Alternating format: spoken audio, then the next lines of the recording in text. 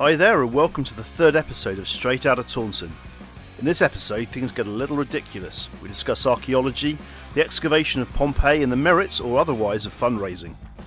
Matt's diary lets him down, Josh's internet crashes and I struggle to avoid provoking an angry mob by keeping away from some more sensitive subjects. Let's just say the cutting room floor is a dark and disturbing place this time. We hope you enjoy this as much as we enjoyed making it. I'm Matt. I'm Johnny. I am Josh. And I'm Matt. And this is straight from the hot tap. Why did the baker's hands smell? I don't know, Josh. Because she needed a poo.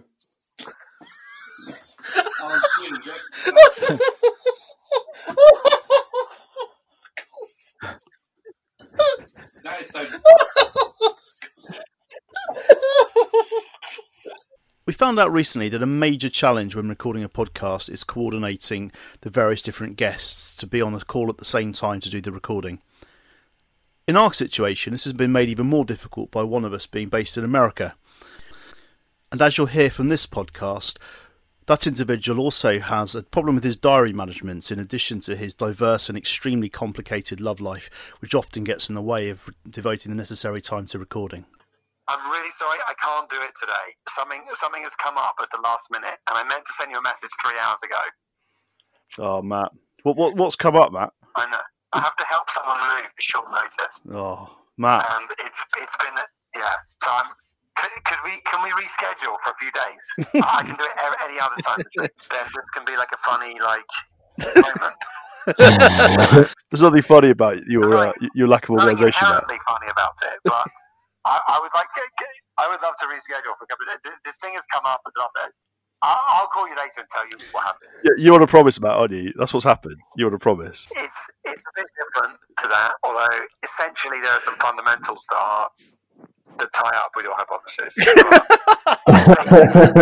different to that. Are you the garbage collector, Matt? Is that what it is? You've been out cleaning the streets? No. The garbage truck killer? No. So obviously this podcast is called Straight Outta Taunton. So in preparation for recording this particular episode, I've done a fair bit of research into Taunton, and I still can't find anything remotely interesting about the place. Taunton's got a wine bar now. That does, because I need to organise a wine delivery on Christmas Eve, and they did a short notice wine delivery, and they have a wine bar. Do you reckon there is a single sommelier in the whole of Taunton? There might be one in the Castle Hotel, I suppose. That's got a reasonably good reputation, isn't it? Actually, speaking of languages in French, have you guys ever seen a programme called Plebs on the BBC? It's essentially a sitcom set in ancient Pompeii, and they use a lot of the names of characters from the Latin textbooks that we used to use. I think the man Caecilius himself is notoriously absent from it. Well, did Caecilius and Attila survive Pompeii, or were they killed? I think they were killed. Well, Caecilius was in Atria Sedet for rather too long, I remember. Yeah. Attila est in Atrium Sedat, I think, but where she's been ever since. Try and outrun that pyroclastic flow, Caecilius. Have you seen that? There's like this legendary corpse they found from Pompeii who looks like he's masturbating. Really? Yeah, and he's called like the Pompeii wanker or something. It's like they reckon he's like a master and his slave in a room, and it's not a stretch of the imagination that he's yanking himself off. One last sort of act before death. Yeah, that was his last thing to do. But he's curiously he's right next to this other person. What's he doing? And well, no, not wanking. I mean, he's I don't know. Here we go. The so-called Pompeii masturbator probably wasn't doing what you think he was.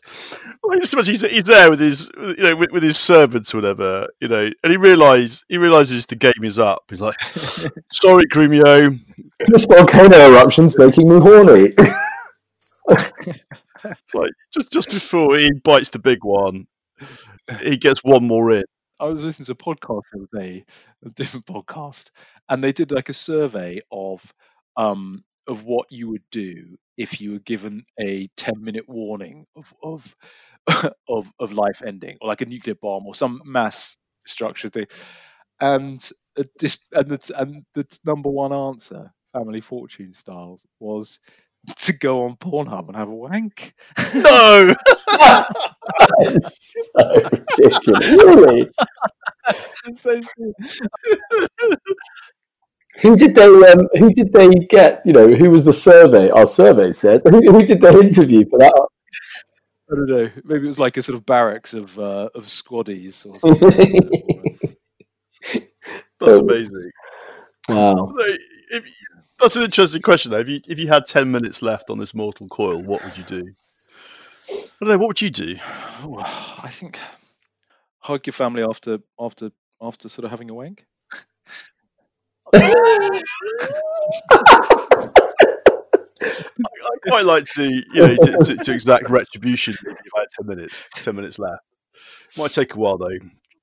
The travel involved might be prohibitive. If you knew, you'd have to time your 10 minutes so you're in the very close proximity of someone whose number you'd marked. Although to be fair, 10 minutes is not really long enough to achieve a great deal, is it? So I can kind of see why. Yeah, knocking one out is probably about all you can really get done. How much time would you need to do something meaningful? Are you saying how much time does it take to have a wank? just imagine if you never made it. You're like that guy in Pompeii. You just like just a real uphiller. The thought of being killed, burned to death. There's something about my impending death that's really like getting in my head here. The deep burn, the deep burn. The last thing you see before you like check out completely is your cock like vaporizing in your own hand.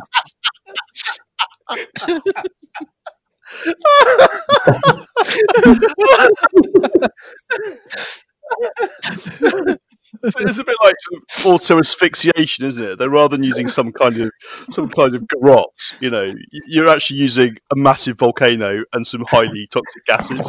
Let's say this was a sort of global incident that was going to wipe out. There would literally be 7 billion people having a wank. In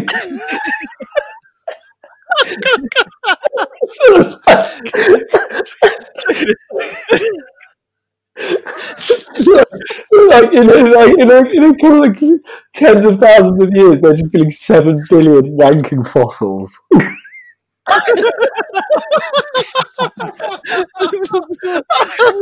The key cultural discovery. Ridiculous thing. I love it.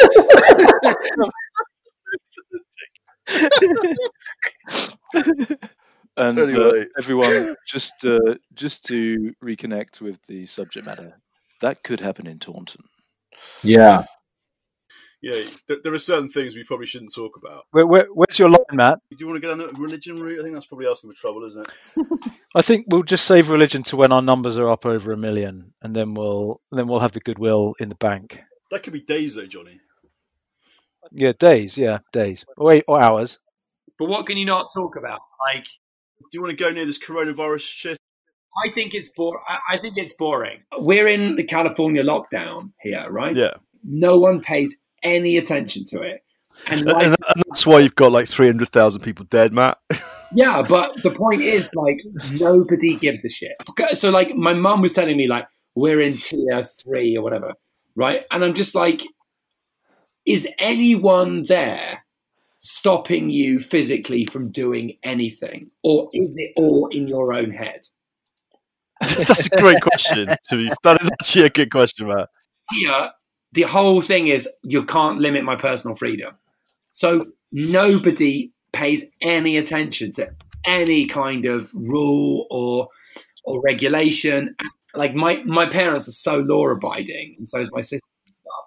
And like here, it's like we have to pay an armed police force. All I'm going to tell you is that my Christmas Eve was spent emptying a 12 gauge in Hunger Canyon.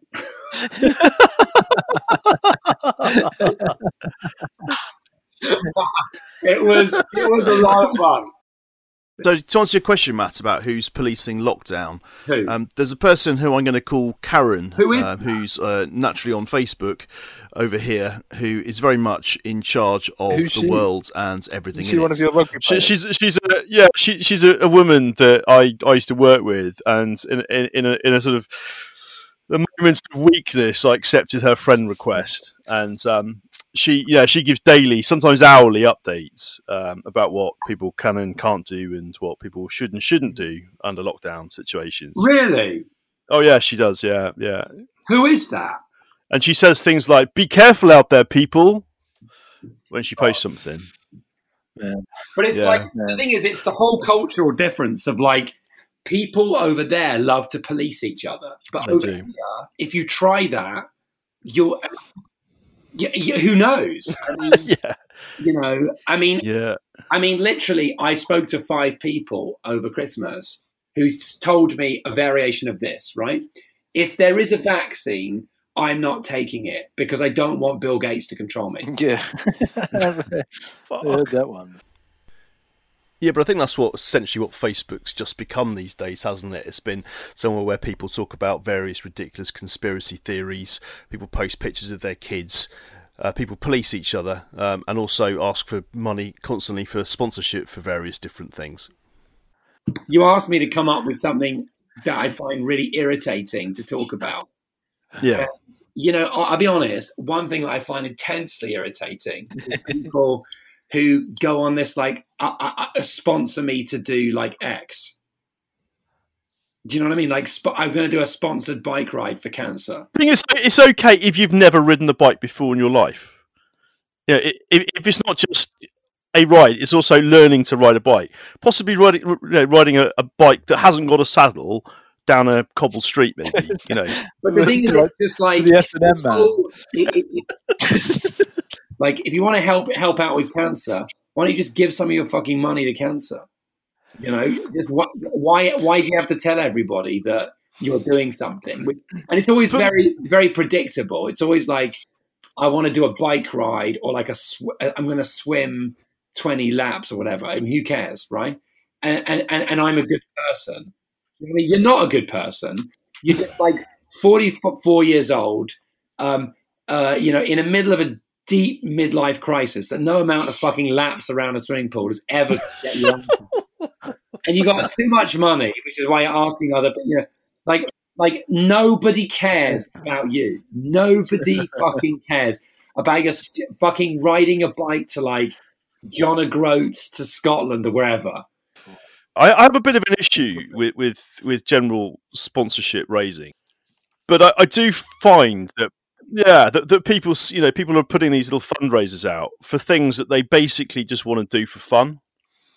So it's like, can you sponsor me? I've got a massive challenge ahead. I'm going to snorkel off the Great Barrier Reef, and I want to raise some money. So I'm going to stay. Could you sponsor me? I'm going to stay in a luxury hotel. Yeah, 3 days.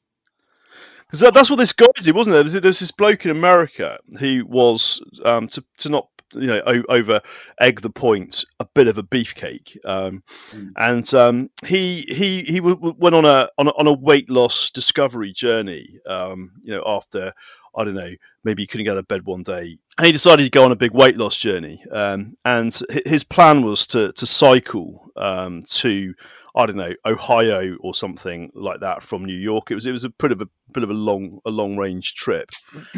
Anyway, he kind of started doing it on social media, and he got a bit of traction and got quite viral.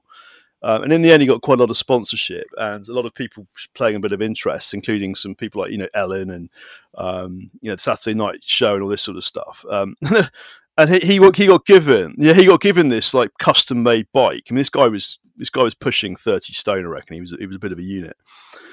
Anyway, so they started tracking his journey, and essentially all he was doing was cycling from his home to a hotel, staying there free of charge, for a few days, hitting the all-you-can-eat buffet, and then cycling another couple of miles to another hotel. And over a couple of months, he basically cycled about 10 miles. and had eaten his way through some all-you-can-eat buffets from about 15 different hospitality venues, all of whom had given him free accommodation because of his weight loss journey. So, it was pretty funny, and, it all went bad. And then he put on some ridiculous post about how his journey was teaching him a lot about himself and how he's got to address his issues with weight loss and eating.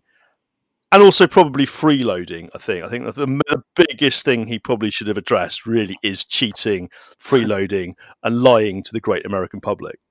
Nobody cares about you. So, why don't you just stop, Why don't you just accept the fact that nothing you do will ever remotely come close to doing that? And just, stop fucking, dropping your dense midlife crisis on everybody else. You know what I mean? Just learn to deal with it. So Matt, though, isn't a sum of multiple parts greater than the contribution of one person? So, I don't know how much you've donated to charity. What's the most you've ever donated to charity in one go? I mean, I think I gave $5 to the homeless or something 10 years ago. Well, there you go. We didn't really have a homeless problem. Now we did. So your total contribution to charitable causes is around $5. So if you had 5 friends that sponsored you, I don't know, to shoot some guns, and we all gave a $5. No one's going to sponsor me. Nobody's going to sponsor me to empty a 12 gauge up Big Topanga Canyon. Right?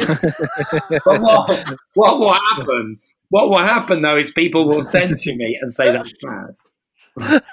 Surely in America they'd sponsor you, Matt, wouldn't they? No.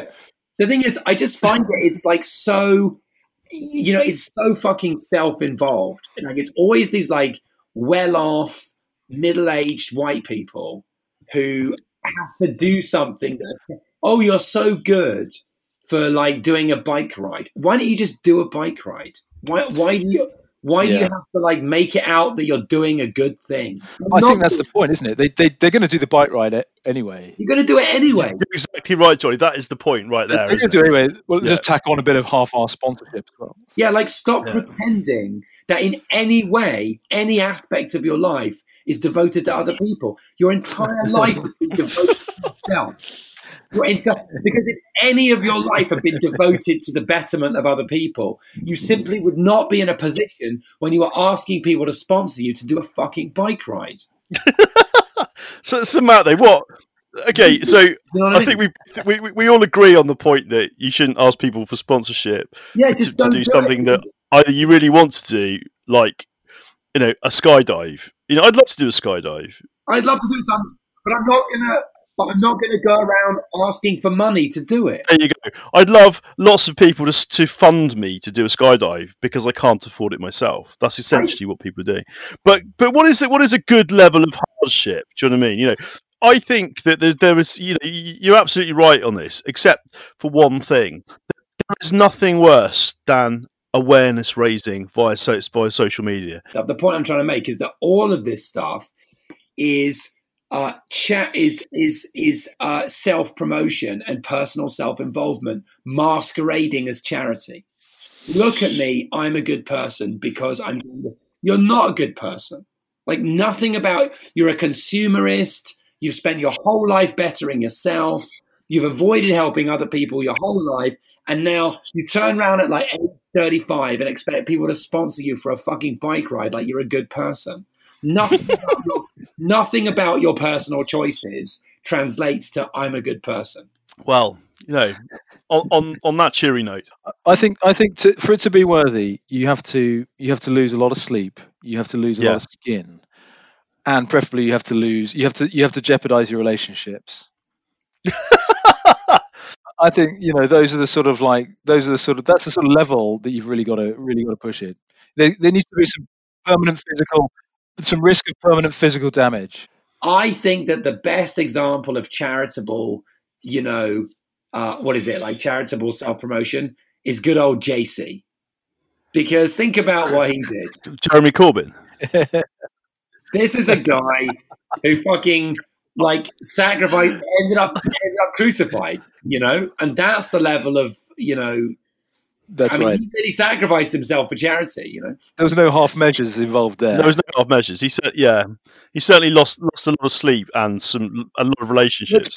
Let's play devil's advocate with this. He did know that he was coming back. I mean, do you think he did? He didn't ask everyone in fucking Palestine to give him fucking 10 denarii. You know what I mean?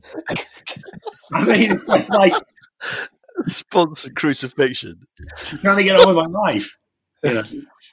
That was the unreported story of the 5 fishes and the loaves, was that he massively overpriced them, and he ripped all the customers off. So yeah, he didn't say if you give me 20 sesterces, I'll break the loaves and the fishes, and you're going to have some. And could you, by the way, put it into my GoFundMe account? So what you're effectively saying is that the crucifixion was the ice bucket challenge of the year 0. It's quite underreported, but on the back of the cross, whereas he carried it up the hill of Gethsemane, was actually like a big sort of painted thermometer, and and he just needed to get it over to the top before he got to the top.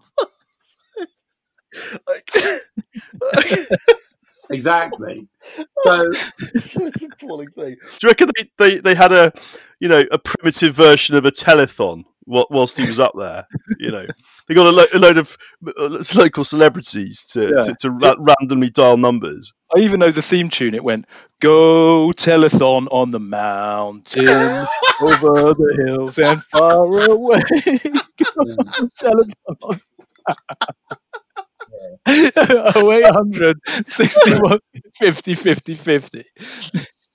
So there it is. We've managed to offend billions of people by comparing the crucifixion to a telethon and the ice bucket challenge. So Jesus Christ! Right. So where do we go from here? So Matt, thanks for that. That was enlightening, and I always knew that you were a charitable giving sort of guy, and it's been confirmed to me. Look, Matt, there's 2 types of people in life: winners and losers. Don't be a loser. So here we are, 3 episodes in, and I'm already going to have to send a series of apologetic letters to people, put disclaimers on the website, and generally apologise for the appalling commentary and viewpoints of some of the guests on this show. Anyway, Josh, how have you been? What's been grinding your gears recently? I'm just trying to think, really. I mean, probably the main thing is really just the sort of hysteria about coronavirus. I know you've got coronavirus, but it's just really the fact that, I think the sort of media are kind of keeping us in this sort of fairly permanent state of semi-panic about it. And I think the latest thing is this whole, Britain being the sort of the pariah of the world. It's being the leper colony of the world. Yeah, but I mean, okay, that's the media from other countries as well, I suppose. But I mean, the reaction to it has been so silly because, I think it's kind of recognised within the last 24 hours. I mean, already that this strain exists in loads of other places, and it's probably as widespread as it is here everywhere. So the reaction in sort of 24 hours to just close the borders, and it's just, I don't know, it's just kind of it's part and parcel of the whole hysteria around coronavirus, and I just want people to get a fucking grip. I know, man. Johnny, are you tier 4 lockdown as well? Are you? Not yet. I'm on the board. I'm still in tier 2, but I think it will be tier 4 next week after Christmas, I think. So I escaped tier 4. I went straight for just having fucking coronavirus. Yeah. And what's it like, Matt? You're tier X. What's it like? What's the coronavirus like? So, how can I explain what it's like? There are two things about coronavirus. One is coronavirus, and the second thing is the fear of coronavirus. Right. So, actual coronavirus right now is like a nasty flu. Actually, and the most annoying thing of it all is the fact that it's really fucking tiring constantly. So Like literally, everything's a massive effort. If if you get too hot doing something, you can't cool down. If you get too cold doing something, you can't warm up. You just generally feel washed out and lethargic and can't be arsed. That's probably the overwhelming feeling that you get with it. I had a bit of a fever to start with, but I've had a lot worse, and the joint aches and all of that. I mean, it's just like a normal flu, I suppose. But the thing that really isn't very nice is the fear of what it could become, because, like exactly as you point out, Josh, the hysteria. So right now, as a 41-year-old, male, I'm in a relatively low risk category. But then, of course, there's all these stories everywhere of, so and so only 38 and caught coronavirus and died, and there's so and so that's, I thought I was recovering, and then it got really worse. And people who seem to get it really mildly, and then they go downhill. People who have it really mildly but never recover for months on end. I mean, and that's the worst thing. So you get, I feel constantly paranoid that is my breathing becoming more laboured? Do I feel more breathless? Do I do I feel like I'm getting worse? Do you know what I mean? It's this kind of shit that is really not very nice, and I don't know how much of that is real and I should be concerned about it, or it's just reading too much shit over the months. But I mean, the bottom line is you can see why people get very ill with it, because it's not very nice. Yeah. I mean, it's definitely it's definitely out there. But over in the States, Matt, see, on the outside looking in, the States is basically like Mad Max now, where everyone's either dead or dying, and there are people in the streets with guns, and there are people, ransacking everything. That's what it feels like when I look at the news. What's the reality like? I think that was the reality of the States before coronavirus. Oh, really? I'm not sure if this has always been an extreme place to live. So I feel like coronavirus has just made it more extreme. Matt, what's the sort of Hollywood take on it? Are writers, are they all going to sort of like start? Is it going to have an effect on the output of Hollywood's? Well, it stopped production. It stopped production for about a year. So so there's going to be a huge backlog of stuff. Yeah. So but in terms of the actual like subject matter for the writers and stuff, is it sort of like, let's write something about coronavirus, or let's definitely not? You know what? I think actually the reverse. Everyone's sick of it about it. Yeah. So I think that the reverse. Honestly, I think that what people are more concerned with is the stuff that's come out of this year. So like the diversity issues and the stuff to do with race, for example. Like race is the most. Is the biggest subject at the moment. Do you not think a change in government's going to go some way to alleviate that, though? Yeah, it will, because the thing is, this government has it's fanned the flames of all of that stuff. Because like race is the DNA of the country here, so a bit like how class is over there.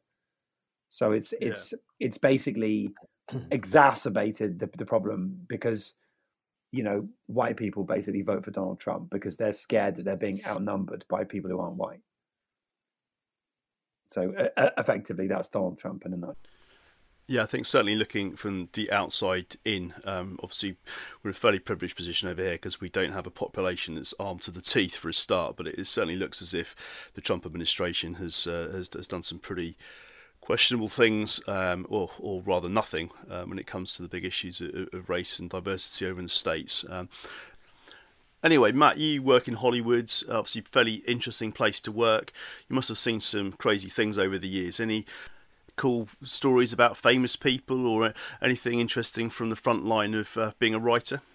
Do you guys all watch Game of Thrones, right? Yeah. So I went to the gym in Hollywood with my ex-girlfriend like 2 years ago. She got me this gym membership. We go to the gym, right? And then it was fun. We're walking into the gym and this guy comes out walking towards me. She goes to me, "Do you know who that is?" And I said, "Who is it?" And she goes, "That's David Benioff, the writer of Game of Thrones," right? So as he's coming out, I quickly shout to him, "Hold the door."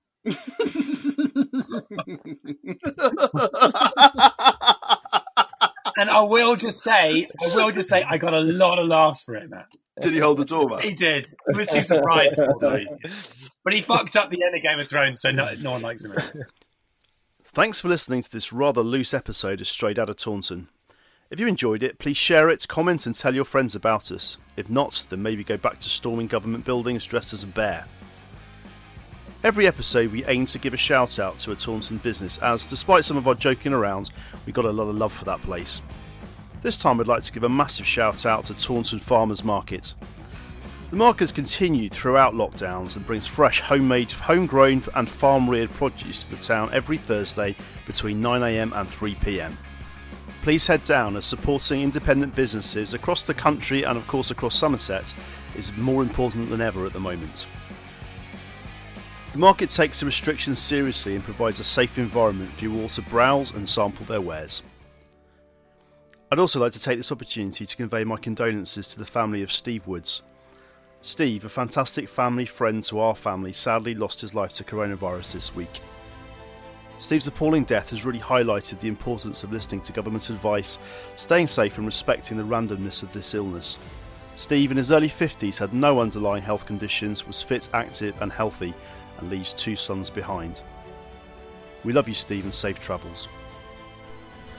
This podcast is brought to you by Moran's Restaurant in Westwood Ho, the finest establishment for eating Thai food in the Northern Hemisphere. If you're ever in North Devon, go visit Frankie and her crew and have one of the best meals you can possibly buy in the area. This is straight from the hot tap.